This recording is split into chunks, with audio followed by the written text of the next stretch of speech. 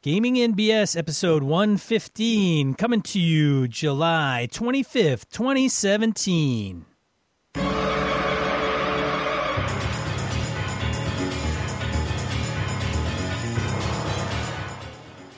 Welcome to Gaming NBS, a tabletop RPG podcast. I'm one of your hosts, Sean.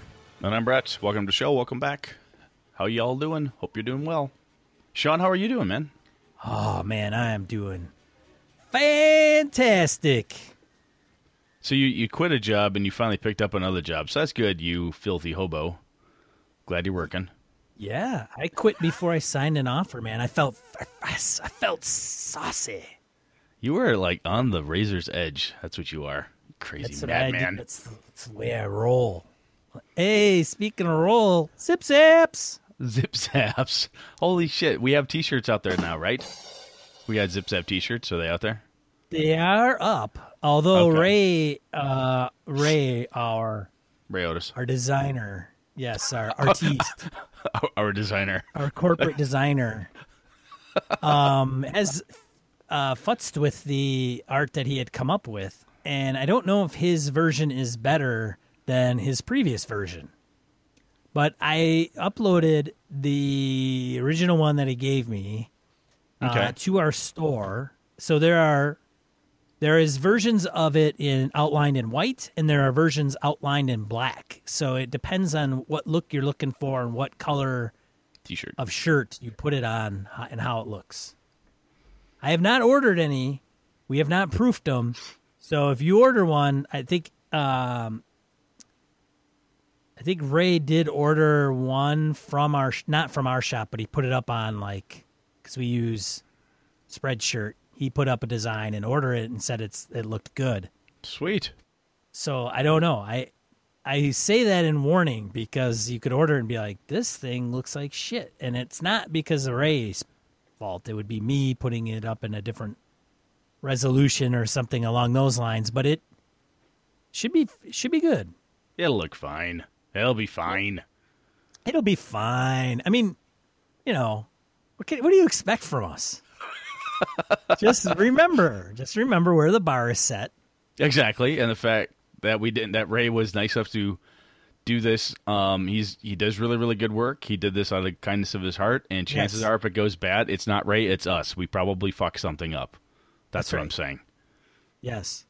But anyway, yeah, Zip Zaps from Gaming NBS, man. We updated our Twitter avatar, which I probably will spread around a little bit too. And we've thanked Ray before, but just one more time, Ray. Thanks, man. That still makes me smile every time I see it. We got some ideas with that. We got some other ideas with that logo, so we'll see. Yeah, hopefully, game hole, target game hole. That's the target. Yeah. So what do we got here? I think we've got onto announcements. Gaming BS banner. One of my buddies, Chad Knight from my game crew up in my hometown, is coming down again with some of his friends and other people I've gamed with up in my hometown. And I think he's actually going to be putting in a board game or two that he's going to run under our banner. So we'll see if he can get that going. Nice. He said, "What do you think about board games?" Yes, yes. And I board said that games rounds are out. not- That rounds out our portfolio, right? They're not off limits by any means. No, they're not. Board games or non-collectible card games or deck builders, any of that stuff is certainly welcome under the Gaming and BS banner. They do not have to all be RPGs by any means. Yeah, so what do we have, Sean? I think we've got like 28 events so far under the banner. 28 freaking events, man. 28. That's pretty cool. Spread amongst, I think, something like 14 people. That is really It's nuts. Yeah, and it's not over. I mean, I don't know who else will slide in there with some. You mentioned Chad and the folks up in the Warsaw coming down. That would be super awesome. And if they don't, that's cool too. Yeah, no, it's just one more really cool thing that listeners, friends of the show are doing. So putting out some good games for gamers, awesome stuff. So little side update. Oh, sorry, go. I gotta say, like Cthulhu is now. He originally put in one event for Call of Cthulhu. He has submitted two more under Monster Hearts 2. I think that's the second edition. Dude's been grooving on Monster Hearts pretty hardcore. He's had a chance to play that game a lot. He's loving it. Yeah, so again, our diversity in games is, I don't know if anybody can touch it. There, I said it, Brett. Boom. Boom, gauntlet drop the dropped. mic. At least at Game Hole, anyway. That's right. Yeah, I'm not talking about Gen Con games on demand and all that other crap. No. No, we're just saying where we live, we're doing pretty well. Yeah. All right, so we already thanked Ray in the Zip Zap shirt. That's good. Oh yeah, the Avalon Kickstarter I've talked to. We got together last night to game. I shouldn't say last night. This last Wednesday, Chris, Kevin, Emily, Tom, and I got together to do some gaming. And we've got kind of in the final phases of getting the Kickstarter put together and getting ready to launch it. Yes, thank you very much. Thank you. I don't have the date yet for its launch, but we're grooving. So I'm pretty pleased, very happy with what we've got so far. So yeah, that's about it, man. Contribute to Brett's early retirement. Avalon Kickstarter coming soon. Sean's just gonna ride the coattails, so I will be Brett's groupie, as though I'm not already, and therefore, like, Brett will just take me everywhere. Like, hey, I'm going to Gen Con, I need a groupie, and I'll be like, dude, I'm in. And then he'll carry my bag, Kelly. What's wrong with you? Yeah, I'll be like Entourage, man. I'll be some of those weasels on Entourage. Wow, that'd be kind of weird. I don't know if I'd like that. Well, I'd have to try it before I'd say I don't like it. Anyway.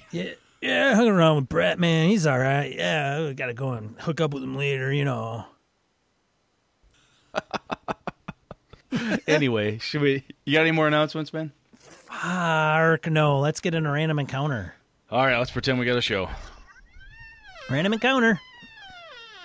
Segment of the show where we field emails, voicemails, comments from social media from our awesome listeners and friends.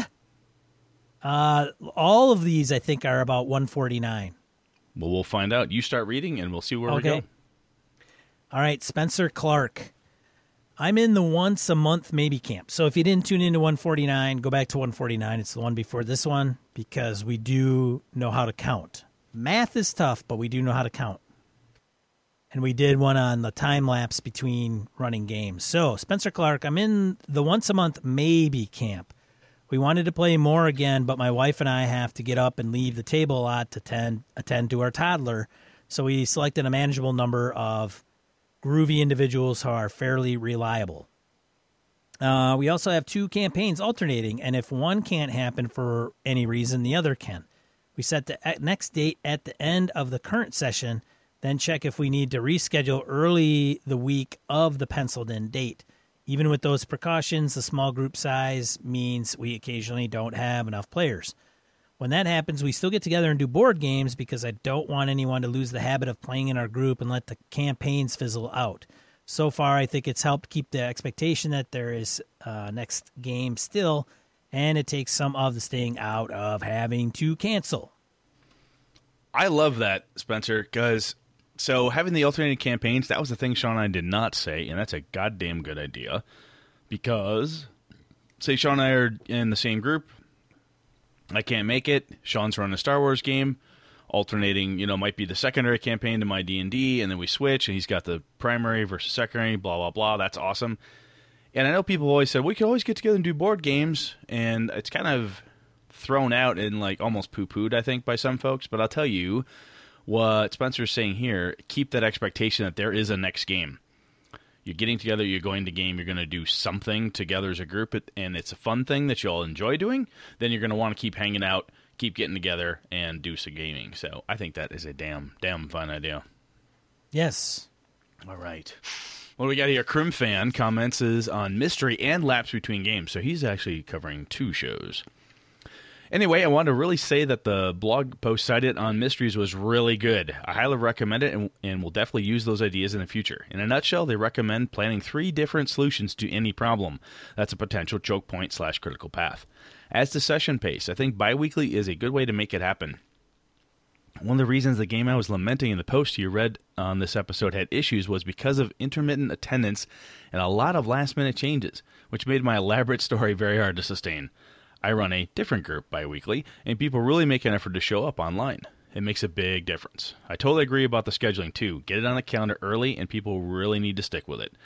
Writing at least a brief recap makes a huge difference regardless of the game. Someone should really do it. Good point. Good stuff, Crimfan. Yes. Yeah. All right, Angela. Murray. From the Gnome Stew and the Gnome Cast, I believe. Yes, she is. Well, she's both of those things. Awesome person as well. So there we go. Yeah. I cannot wait to meet Angela. Hey, Brett and Sean. I have many thoughts on scheduling games and the gaps that can happen between campaign sessions. In some ways, I think you guys were discussing two distinct points. First, the work it takes to maintain a schedule that keeps a gaming group alive and well. Then second, the problems and frustrations having a lapse of time between sessions of a campaign. Yes, that sounds on mark. It definitely On does. point? It's on point. Yeah. On point. On Hit the point. mark on point. There we go. Yes. On the first topic, I think people often underestimate how much work it takes to maintain relationships and social groups. Without care and attention, all relationships can fade away, even friendships. Boo, boo. Makes me sad. It's true, though. It is true. People think because it's easy to be friends with someone that it doesn't take any work. But let circumstances change a little and it's easy to lose touch with someone you care about. This is true of all social groups too, including gaming groups. Yes.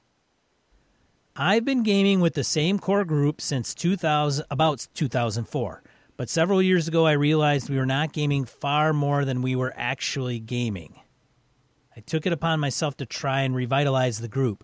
Everyone agreed to bring in a couple of new players that we all knew and liked already, and most importantly, to try and stick to a schedule. For the most part, it has worked and kept the group alive and well since then. Thing is, it isn't easy. It takes some dedication to make sure everyone's on the same page for when and what we're playing. Ultimately, though, these are people I enjoy gaming with, and I'm okay with doing what I can to see our group continue. On the second topic, I'm of the opinion that I'm willing to wait almost any amount of time for a good game. Even a game that only gets played once a year is worth it if it's with the right people and is a story I want to dig further into.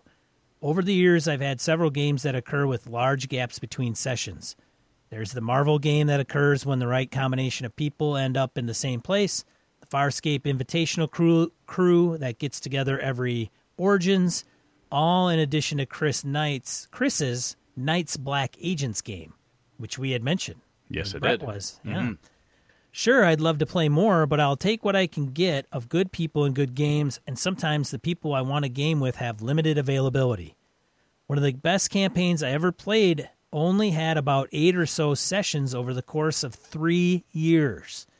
We only played when the GM's cousin was in town, usually during college breaks.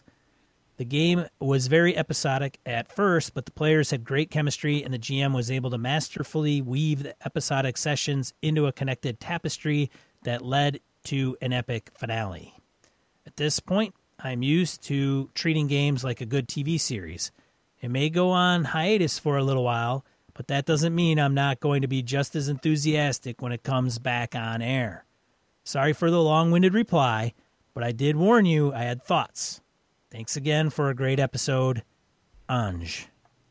I'll tell you what. There is one of the pieces the first piece that it takes work, and that you've got to put the time into it. I think is absolutely true. And if you've got a really good group, this is kind of what we tried to hammer last time. I'm basically in absolute agreement with everything she said there. It's not easy, and sometimes you've got to take the dice by the bag and make it work. You've got to, somebody has to step up and do it. And it's not always fun to have to be the person who does it. But you know what? If you want it to happen, make it happen. And the other piece that she mentioned is, where is it here? Basically everyone has agreed on what they're going to play, and they're on the same page. So even it's that opportunity. It's that, what do I want to say? It's that chance for you to try new games. And somebody says, "Hey, I want to play Blades in the Dark," and you might be like, well, all right, sure, I'll try it. If you're with a good group you like gaming with, try that game you don't necessarily want to play or hadn't really thought about playing if everyone else wants to give it a shot. And that, again, helps to keep the group together, because that person who's really hip about that new, different thing that they want to try, if you always shut them down, it's hard to keep them coming back to the table. All right, enough of Brett babbling. So Eli Kurtz, Patreon of the show, comments and says, Thanks for the shout-out about Caltrops, gents, recording the episode's topic. Regularly scheduled games are a real aspiration of mine, but they're hard to make work. Here's my general process. 1, I aim for 3 to 5 players, so I start by contacting 6 to 10 to let them know I want to go on a game. Shoot high. Yeah, well, you've got a percent of loss, blah, blah, blah. Number 2, I suggest a couple of settings to see who's still interested. After setting is decided, I suggest a few dates that would work as a regular meeting time. Setting on just one date typically weeds out a few more players. Only after that point do I start making characters. My hope is that players who are interested enough to get the drudgery out of the way first are interested enough to attend regularly. Setting a particular date is also nice because it allows people to anticipate it on their calendars. The major source of trouble comes from irregular schedules at this point. Most of my players are either actors or involved in some kind of gig-based evening side hustle. If I schedule for Tuesday night games, for example, that means actors have to drop out for months at a time for rehearsal and performances. It's impossible to predict when you'll get cast in a show, so there's really no way to find a single weekend that will work all the time. Curious to know how others approach this. Anybody else game with people who have unpredictable schedules? Well, Eli, I have friends and I who have dabbled in acting back in the college days, but I'll tell you what, the swing shifter is a common thing that I have run into with friends of mine who have worked factory jobs or other ones where there's you've got mornings, evenings, or morning, afternoon, and night shift. And if you're used to starting a game, we'll start at 5 o'clock every Saturday night. And depending what's going on, and the other piece is mandatory overtime that some of my friends have run into. Well, I can't make the game because on Thursday we were told we're all working overtime on Saturday. I need the money, Brett. I'm going to put in a double shift and go on. So those things have happened to me. It's usually been... It's not quite as unpredictable in a way. I mean, the mandatory overtime, but it usually only affects 1, maybe 2 people, not like a whole group. But I think the closest I personally have come is the swing shifter and the mandatory overtime that some people have gotten hit with. Yeah, it's mostly, I think as we mature professionally, many of us, not all, but many of us end up getting the 8 to 5 corporate job. And those are, usually you get the weekends off, you're done. Even if you have overtime, you're done typically by 5 or 6 o'clock at night, whatever that looks like. The ones that kind of suck wind, which most of us have gone through at some point, is when you're working retail or food. Look at Jason. Look at Jason Blaylock. He's an over-the-road trucker. He's been, he'll hit the road, be gone for a while, and depending where he's at or what that schedule is, that can jag around with you too. Yeah, I think many times it has to do with like outside the corporate 8 to 5 job. If you get a job that's like anything but that one, you're always susceptible to your schedule's made out a month ahead of time, and it's never consistent. And then, of course, you're like, if you're in the trucking and transportation industry and all that stuff, then you start getting in. And it's unfortunate because you get some of those folks that are like, they're probably some of your die-hardest gamers, but they just can't make every single session on the same day of the week. Yep. Every week at the same time. And it's like, they may even just be able to like make the final 2 hours or, then they're coming in at the halfway point and you try to accommodate them because they're the ones that probably really try the hardest too. Cause they also they understand like, well, my schedule's all screwed up all the time. And I don't want to be the person that's screwing everybody else, so I'm going to haul ass there to make it work. Yeah, so it's those. I empathize with those folks because man, totally not cool. Like, just imagine, Brett, you and I have kind of standard schedules, and then these people don't, and they're trying their asses off. Yeah, to try to make it happen as much as they can, and then us, we're kind of like, man, I don't know, I got stuff going on, not really, kind of. I had 3 guys that were in my gaming group. 2 of them aren't there anymore, but Zave and 2 other guys, Paul and Andy, were those 3 were cooks. They worked in different restaurants in my hometown, and both Andy and Paul had worked because it was once a month. It was always the last weekend of the month for the longest time when they were playing. So they'd find out when it was. They'd schedule that day off. And on one occasion, they each had the boss say, no, I need you because blah, blah, blah. So fuck it. I can't make the game, Brett. Second time it happened, Paul said, I quit. And the guy's like, what? He goes, no, I told you a month in advance. It's more than enough time. I quit. And he walked off the job. They called him back and back to back because he was amazing. And Andy, same thing. He was the kitchen manager guy, and he got pissed off. It was like second time they're going to do it to him. He's like, "Nope, fuck you, I quit." And when they showed up, when they show up in their chef whites, and you're like, "Aren't you working?" And Paul looks at me and goes, "Fuck them." I'm like, "Okay, let's roll some dice, brother. It's time to kill some orcs, man." I'd bump up their guys like one level just for their panache. Yeah, the chutzpah it takes to quit your job just so you can game. That's pretty ballsy. How many XP to your next level? 4,000. Bing! Congratulations. Done. All right, moving on. Larry Hollis. Yeah. Yeah, Larry Hollis says regarding...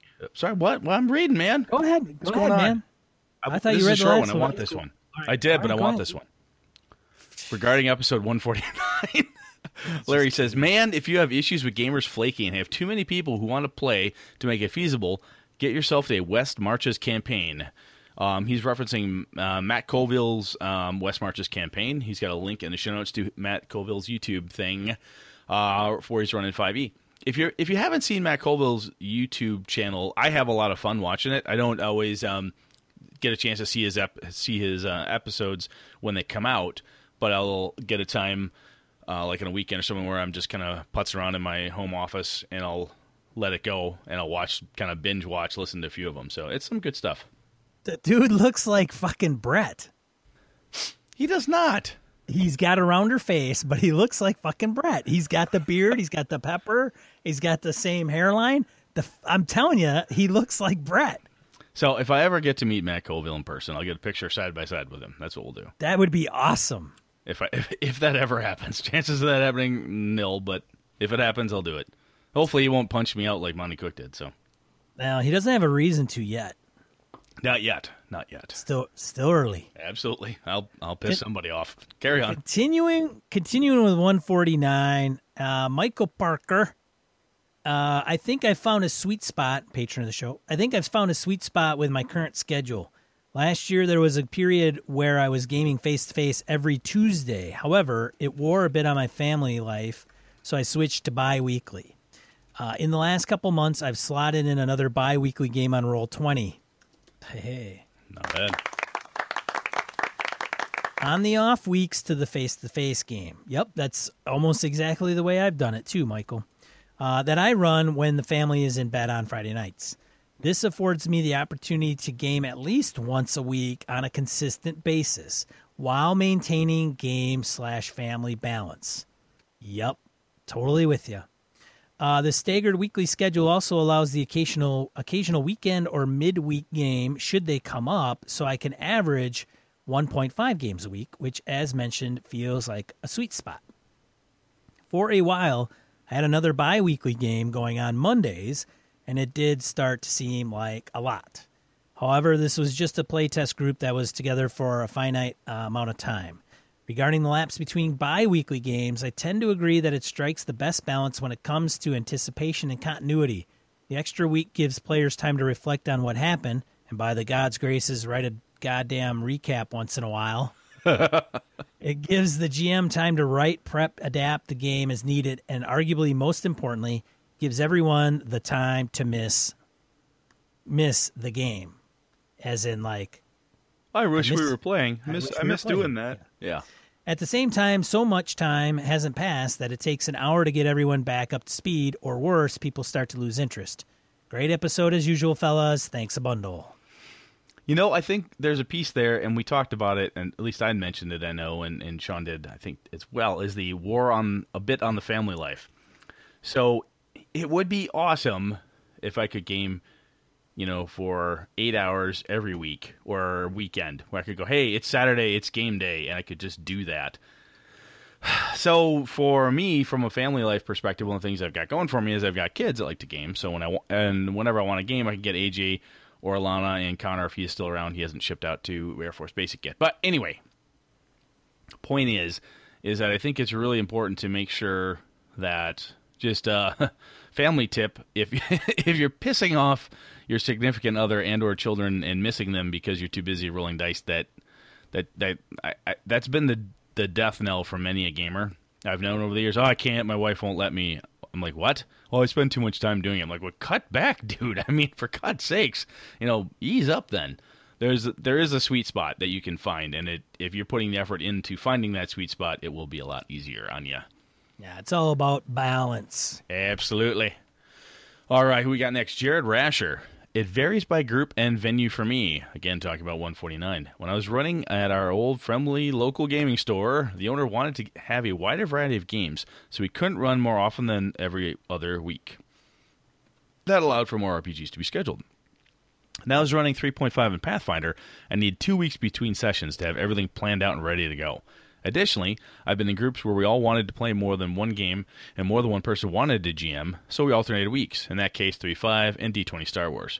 Okay, I'm just going to take it aside. Jared, holy shit that you've got groups that actually more than one people want to GM. I don't know if you understand and appreciate how rare that is, but anybody else out there, it's not that often that you've got a group of people with at least 2 or 3 other people who are willing to GM for you. Anyway, he continues, I can totally understand varying to get more gaming variety. However, there have been times when I wanted to and could run weekly, but ended up running 2 separate games. Sometimes that's taxing because keeping 2 separate game systems in my head can be difficult. My current D&D group has been playing 2 to 3 hours every Thursday. It's been a lot easier for me in 5th edition to keep up this pace than it was in 3.5. Unintentionally, I have a de facto yearly game now, because now that I have run Monster of the Week multiple times at Winter War, the players that have signed up from previous years have been playing their same characters and referencing past events in play. That's pretty cool. Finally, I think sometimes it's better to set a day and keep that day and just miss the usual day than to constantly alter a schedule. For example, if you play every other Monday, everyone knows that, yeah, you might not play for a month, but if you start playing some games on Tuesdays and other games on Thursday, it gets harder to keep everyone on the same page. And I think you actually risk losing more players in that instance, even if you got a few more games in on those 2 or 3 rescheduled days than the in between the drop-off. I think that depends by group, Jared, but I'll tell you what, that does, by my home group, last Saturday of the month is the go-to. We do vacillate periodically, but 90% of all of our games every year, last Saturday of every month. So it does definitely help from scheduling perspective. I can see that.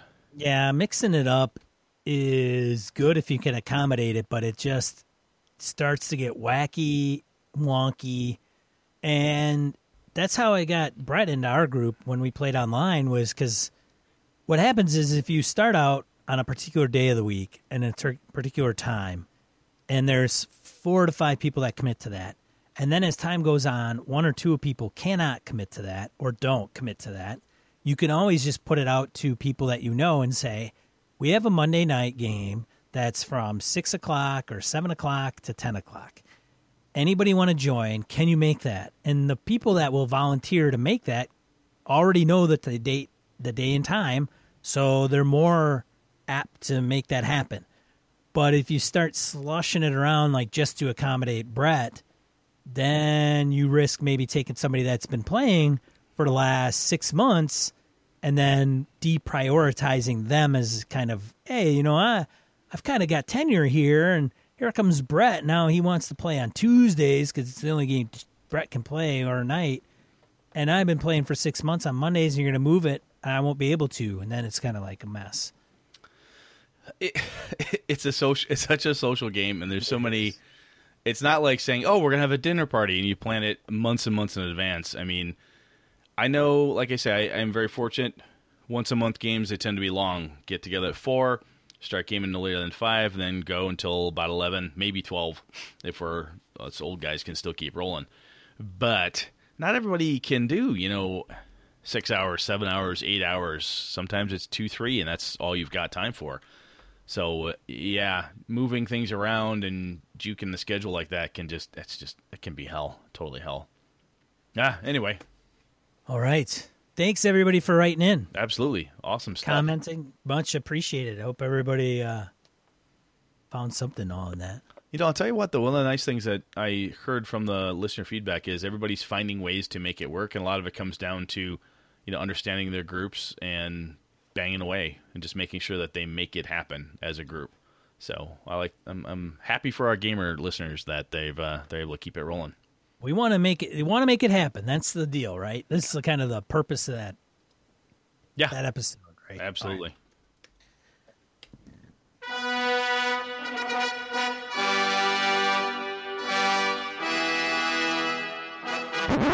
All right, Brett. Mega Dungeons. Mega Dungeons. And if you're a fan of riffs, it's maybe akin to Mega Damage, which is one of the dumbest things in the world, in my opinion. Anyway, Mega Man. Mega Man. Through Yes. Mega Dungeons. Or Megatron, or anything else that's mega.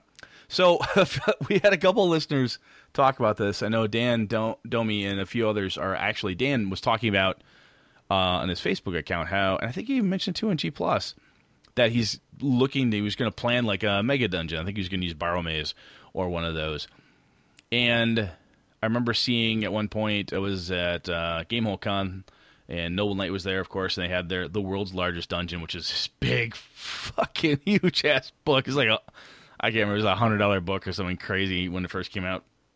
It's as thick as Tullus, if you know what Tullus is. Monty Cook's Tullus, which is, Yeah. I don't know if it's 800 pages. Yeah, it's not quite, OED size, but it's fracking big. It might be 1,000. It's just gigantic. Anyway, so I see So that. it's like the thickness of a very good-sized community's phone book. And Yes. for those of you that don't know what a phone book is, we used to get those. Senda, which doesn't listen to the show. No. So it's big. Anyhow. So I thought, their mega dungeons are kind of cool. I do have a love of dungeons. Part of it is because I'm an old D&D player, and dungeons were where I cut my teeth. A lot of people I know like, it's still in the title of a lot of games, Dungeon Crawl Classics. It says fucking dungeons right in the title, right? So Or Dungeons and Dragons. still in the title. Exactly. So, Sean, before we get into kind of some more details around it, Here we go. here we go. Here's the question. Have you ever run a mega dungeon or been a part of one? A mega dungeon. I'm trying to get you to prove the fact that you're worthy to talk about this topic. You let me down every week. Dude, I don't know why 150 episodes later you expect anything different. I'm trying. I'm gonna Jesus Christ. hit the Sean Kelly sweet spot at some point. It's coming. Depending how you define a mega dungeon, I don't think I've run a mega dungeon. I haven't. I've run Pharaoh. I've run, Ravenloft, which is a castle. Mm-hmm. I've run, I've run a few others that I can't remember. They all blur together, Brett. It's a one mega dungeon, really. But I've never ran like, okay, everybody, we're going to run a dungeon crawl, and it's going to be, that's it. Like, you're in a dungeon, and you're going to be there forever. Yeah, I think so. The term mega dungeon, when I hear it, you usually think about it like this from a definition perspective. Multiple levels. When I say multiple, not like 3, 4, or 5, but 10, 15, 20. I think box sets. I think huge goddamn box sets like Undermountain, where it's got a huge layout of, where 1 square equals 10 feet. If you unfolded it, it would cover up most average-sized kitchen tables. Level 1. Level 2 is just as big, if not bigger. There's ups, there's downs.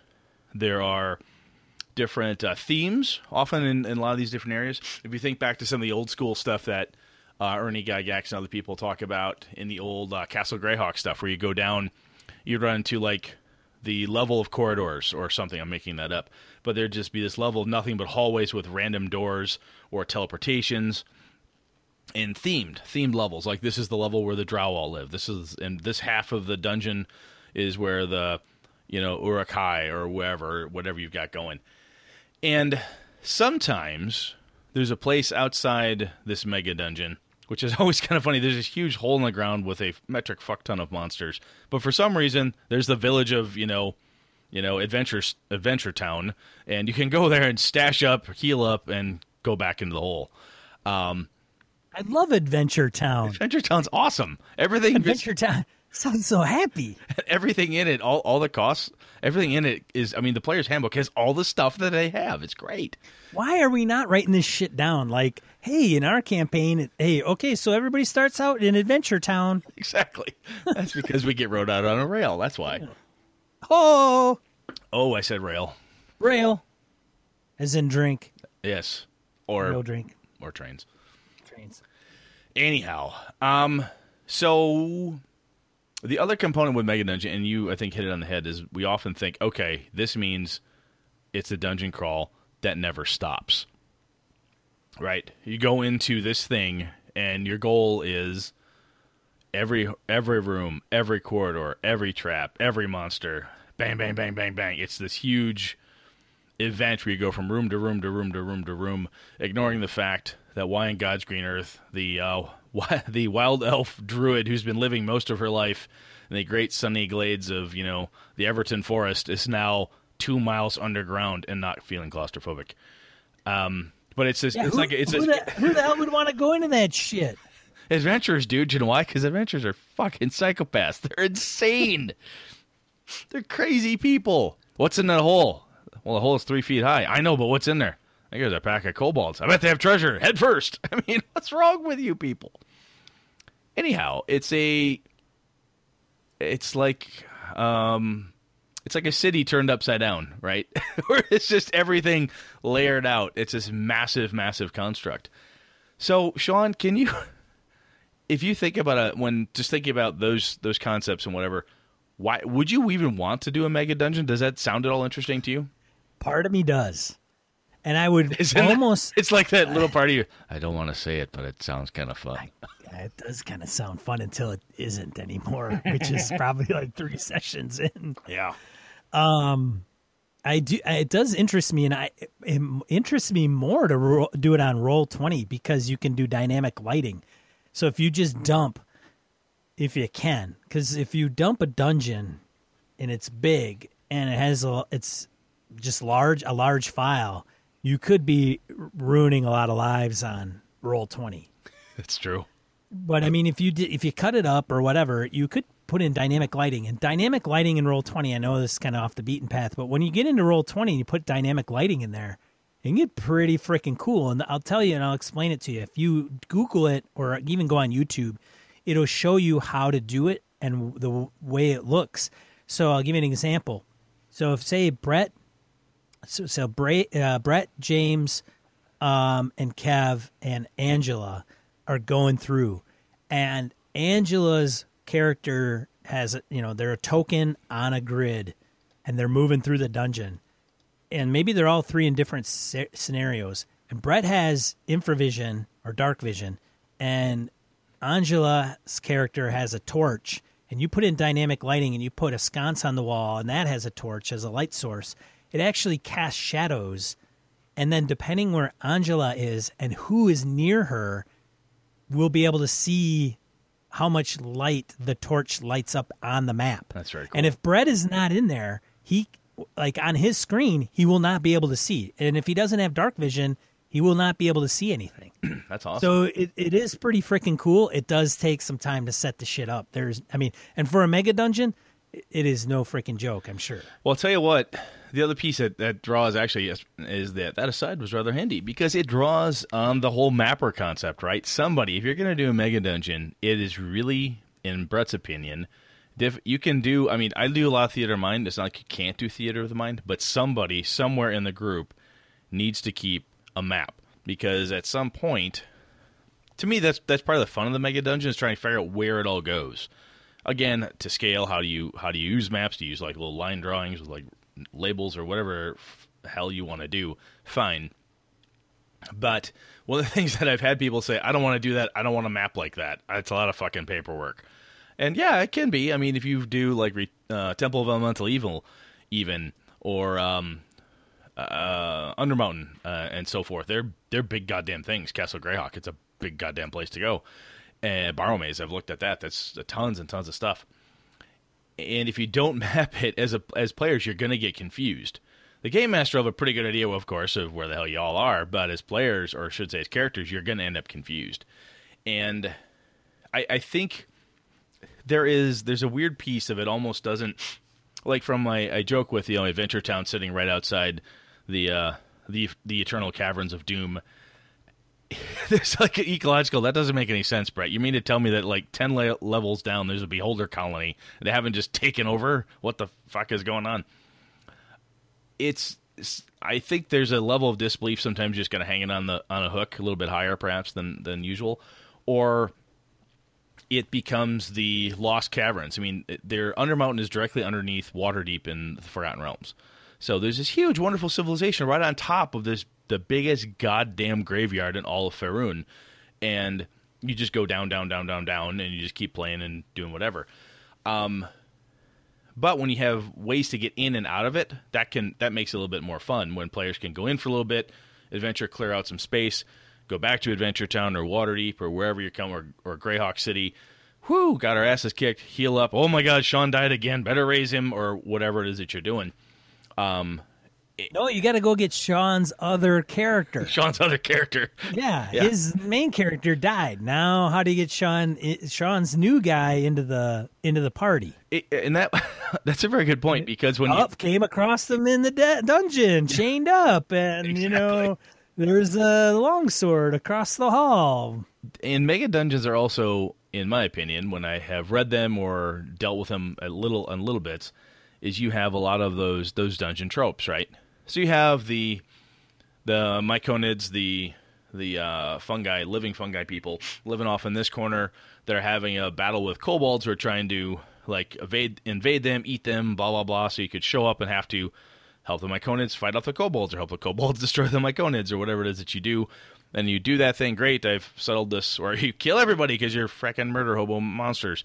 You destroy everything, take all the loot, and then go on to the next little micro ecology within the Underdark where you're roaming around. It can be a lot of fun, and from what we talked about in 149 about groups getting together and so on, when you have a dungeon and I know exactly what I'm here. I'm here to plunder, loot, pillage, or at the base of this thing, I'm looking, or even if you say I'm looking for the wizard, Madrak the Mighty, who has stolen so-and-so, or he's got a book and he's hiding in here somewhere, and I'm hunting the fucker down. Whatever the goal is, it's in this space, this confined space, and you're in there doing it. It's no different than trying to search all of Waterdeep or New York or wherever you're roaming around looking for somebody or something. It's just done underground, usually. Right. So I think there can be a lot of fun. The interesting thing is, my opinion would be, don't be surprised when your players say, that was fun, can I go overland for a while, right? Or that was fun, let's go to the kingdom and have a jousting competition. Let's go over here and try something different. Again, regardless of what game system you're using. And we could probably try to stretch the Mega Dungeon thing into like a sci-fi or modern scenario. But anyway, there's going to be a point, I think, when most groups will be like, wow, we've been doing the grind for quite some time, and it has a very repetitive feeling to it. At least that has been my experience with really heavy-duty, multi-session, deep in the dungeon events. Have you encountered that as well, Sean? The grind feel? The grind is not wholly uncommon and lost upon me, no. However, as I'm sitting here going, God, I really should run a mega dungeon. I think so we haven't gone into creating one. We aren't going into, maybe we're going to go into that. I don't know why the players would be there. I don't know. Why did it even exist? Yeah, I mean, those are all really good things to have to figure out. So that's why, if we're going to do it, what do you want to include in it, right? So I guess before we jump into that, I would say the other nice thing about buying a mega dungeon, or even if you design one, you simply take it, crack it in half, and you have a smaller dungeon you can use multiple times. I have used the Undermountain maps a shit ton of times in multiple worlds, multiple pieces and components of it for dungeon use in other places, because it's an easy, ready-to-go pre-populated or pre-mapped out chunk. So using a mega dungeon in pieces can sometimes be a regular pit to steal ideas from when it comes to dungeons. But anyway, Sean, yeah. What if you were going to design a mega dungeon? What would you want to put in it? What would you do? How would you go about it? I would probably consider eliminating it from thinking of it as a dungeon. Like, it's in a dungeon, it's underground, so that would be the criteria. But I would try to hammer it out where it is like different ecologies, environments, social groups, where you can get into a dungeon where it's like, All right, there's a long hallway, and there's a door every 30 feet. Well, the players are going to be like, we got to check every door, right? Yes. So that's going to take, just going down a 100-foot corridor with a door on each side every 30 feet, that's 6 doors. You're going to be there for a while, dude, if there's shit in there. Because people could be like whipping through them. But I'm thinking of, you go in and you have the area of the dungeon where the dwarves live. Yes. They have big, huge halls. They have a kitchen and, a militia. And the only difference between the city above and the city below is that it's dark below. And it's by corridors instead of streets, right? Yes. You can't just say, oh, I'll cut through this alley. No, you go down this dwarven carved corridor to the natural cavern, down the sinkhole, over to the left, through the pool of the Kuato, and now I'm where the drow are. Or whatever. Right. The dwarves have their mines on the sides and all that stuff. Got it. But it would have to be encounters that are not going down, random encounters, door smashing. It would be, there's maybe politics that are involved underneath. So the dwarves are screwing around with the drow or whatever. Oh, great. Now you become involved with that. And then you have to work those angles. So it's not just going down and, and you could survive down there. Like, you don't have to get out because you'll come across the place that has food, or there's a marketplace down there. Yes. Right. So yes, you just take it. But the nice thing about that is you incorporate the dungeon pieces and components that are what everybody equates what a dungeon is to that ecosphere.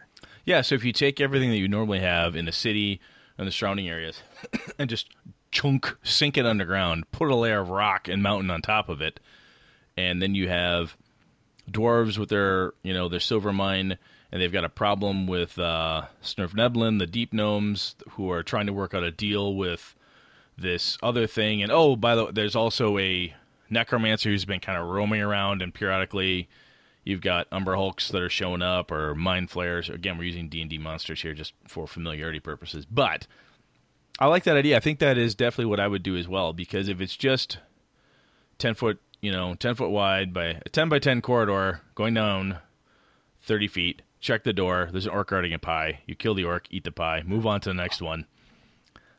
We slid in orc and pie. And then, then you move down.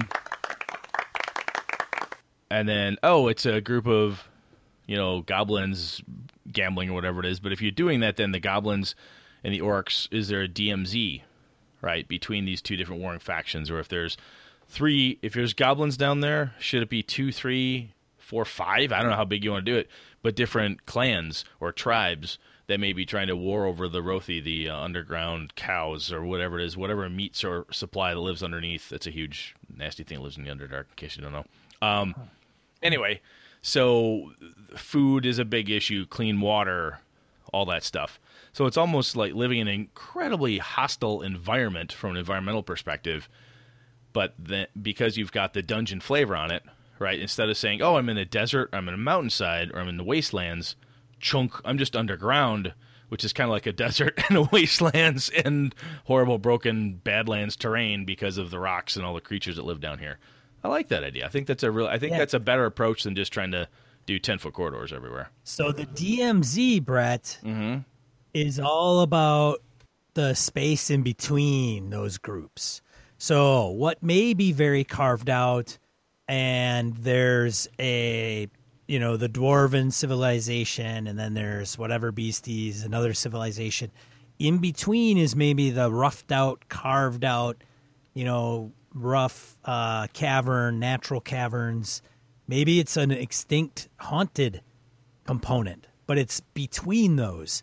And in order to get to those, you got to go through there, and then that's got some dynamics. Or maybe there's a labyrinth, actually, that connects the two. And the reason the labyrinth's in place is because, maybe the dwarves wanted to set that up as an obstacle between the two, and that they could patrol that, and they know it well enough if they need to maneuver through it. So there's a whole different thought process into making that all come together. But just think of a huge mountain range and all that space to be able to do it. Because it's not like, oh, the dwarves are here, and then you go down 100 feet down the hall, and there's a whole nother ball game. It's got to be a big distance between. And even if you go, so Fritz Leiber in his Far for the Grey Mauser stories, there's one of my favorite stories, Lords of Cornwall. And Cornwall is a city that's basically upside down. On top of this hill is the upper part of Cornwall. They constantly capture people for slaves and whatever, and they work and do tunneling and so forth down. And there's multiple layers. If you read the story, it talks about how they go through, and the Lord of Cornwall himself has these two sons, and they have different factions. They're trying to figure out how to kill each other, but not kill each other so dad doesn't get mad, and their father might die, and there's a vizier. There's all these different political machinations.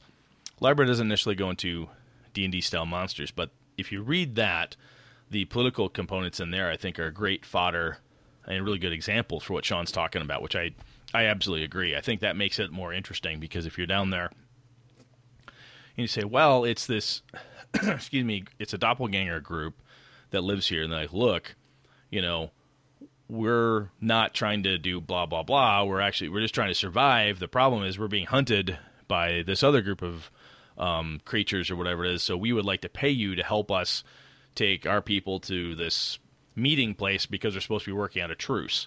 So you've got caverns and passages and all these different things, and in the middle is this DMZ, as you said, and that's where the truce is supposed to be held. So you have an escort service from each side. You've got potential assassination attempts, all this really cool shit. It's just happening in a confined space, which makes it could tactically change things up a little bit, because you're no longer in open plain or anything like that.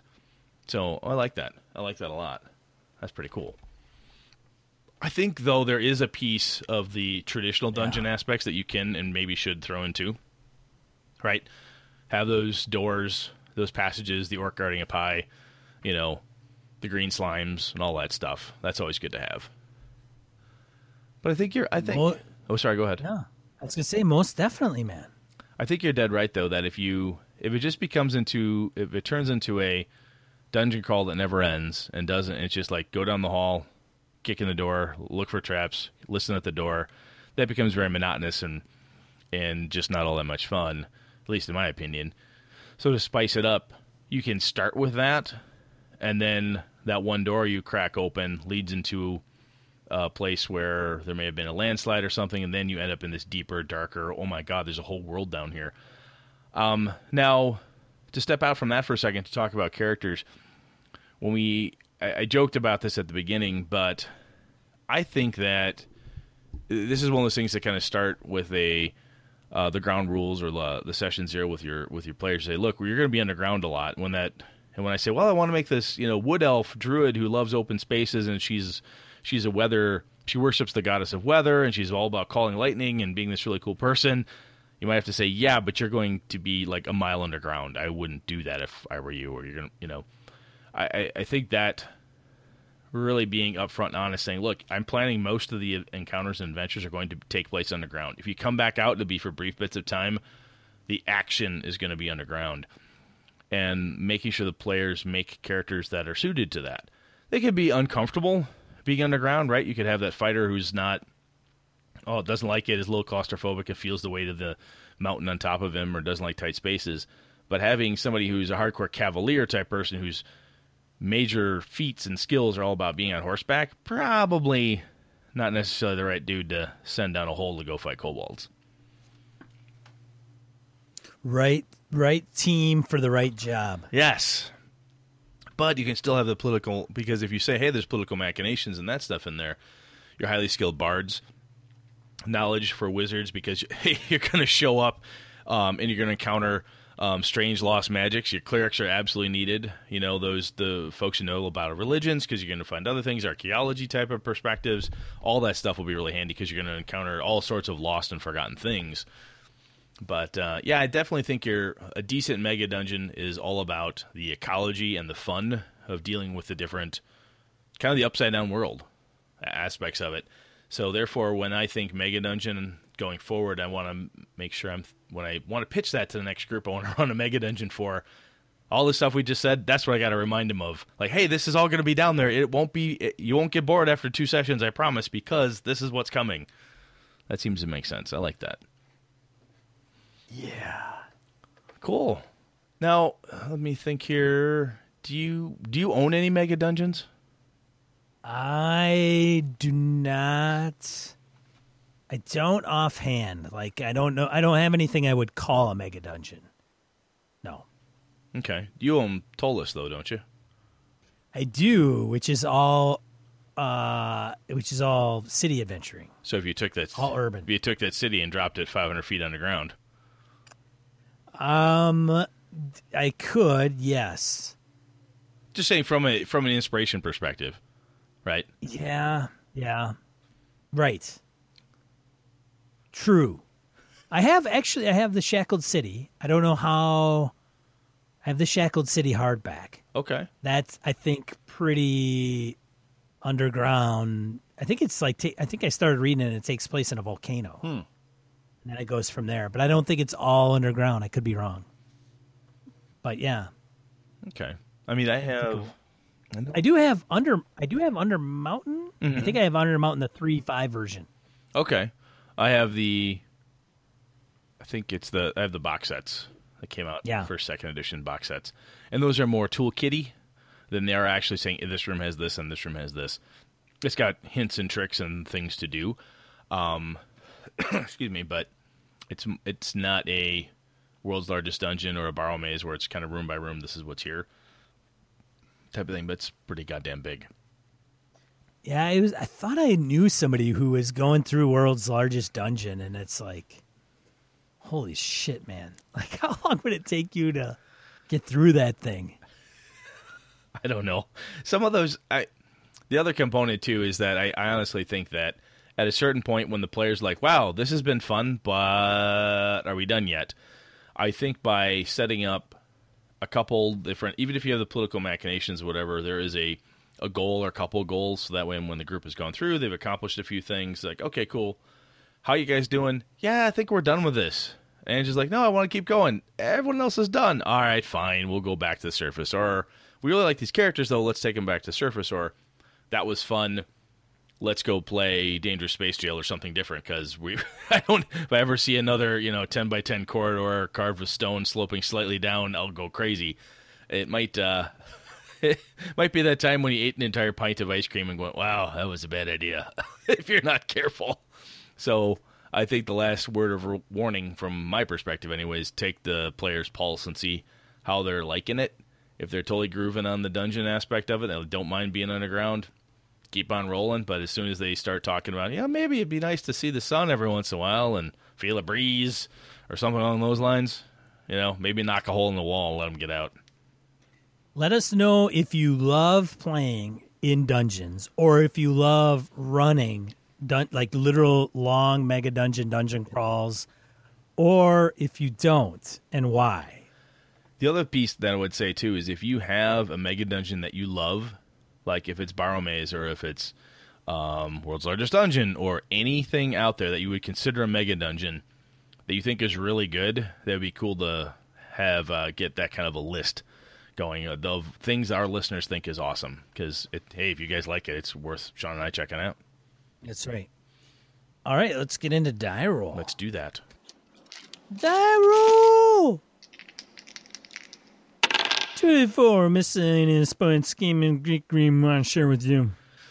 I've got two. The first one is there was a secret Nazi. I love this. The title was Secret Nazi German Weather Station. Nazi and German, I thought, kind of went side to side when it came to World War II. But anyway, Secret Nazi Weather Station in Canada, apparently, was discovered 38 years after it was built. Link in the show notes. The reason I like these types of things are, again, for your Delta Green or just that lost, you come upon a thing and you're like, what the hell is this? And then you have the great opportunity to spring crazy wildness upon your players. And a bit of, not necessarily shocking, but like, oh, I didn't know they were in that dire straits, but Geek Chic is bankrupt / going out of business. The people, Geek Chic, you dork. Chic, chick, chic. Zip zaps. Zip zaps. Geek Chick. I didn't say chick, I said chic. Oh, okay. That's much different. Anyway, they're going out of business. They're bankrupt.